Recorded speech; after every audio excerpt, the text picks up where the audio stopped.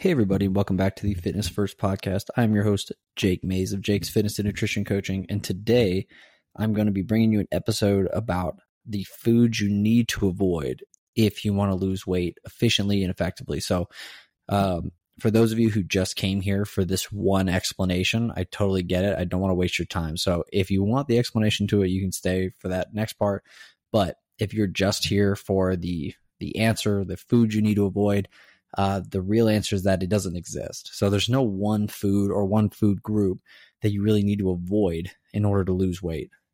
That in itself is a myth, and it honestly varies depending on who you talk to. I had a client show me a long list of a prescription of food that needs to be avoided from an actual doctor that, you know, her dad was working with. And honestly, it seemed like no way to live to me. I couldn't imagine being that limited on food. But, you know, I'm sure if you went and asked somebody like Layne Norton, you know, is pretty respected in the space of nutrition. I mean, he's a nutritional scientist, nutritional PhD. He would strongly disagree with a lot of the things that, you know, maybe that doctor or other physicians say that you shouldn't be eating.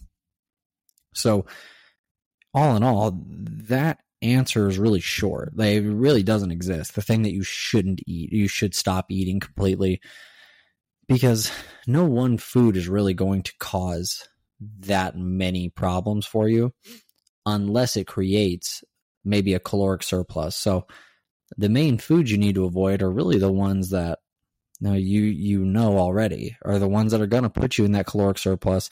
They're going to make you gain weight. And then once you gain weight is really when the health issues are going to start. Now, I mean, that can vary a little. You know, if you have high blood pressure, or high sodium, high cholesterol, from a hereditary perspective in your family, then maybe you need to pay attention to foods that are higher in those concentrations a little bit early on. But for, you know, normal developing people that don't have those hereditary issues in their family, no one food or food group is really going to cause any sort of problem. So if you're trying to break down like, man, like this food or this food group is why I can't lose weight, or the thing that's really stopping me from getting to the point where I want to be, it's really not a food or food group.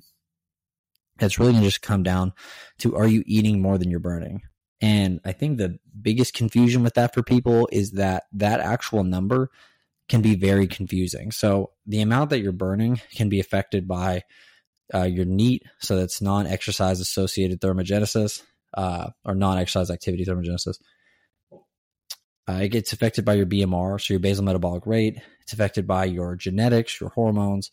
So all those numbers play a factor into how many calories you burn each day. So that's where the equation of calories in, calories out actually gets a little bit confusing for people, because they think that because they're tracking their food and they're supposed to be in a deficit, that maybe it's not real for them. Like maybe calories in, calories out doesn't work for them. It does work for you. It just depends on how many calories you're actually burning each day, again, through many, many different pathways and avenues, that you will end up gaining weight or losing weight. So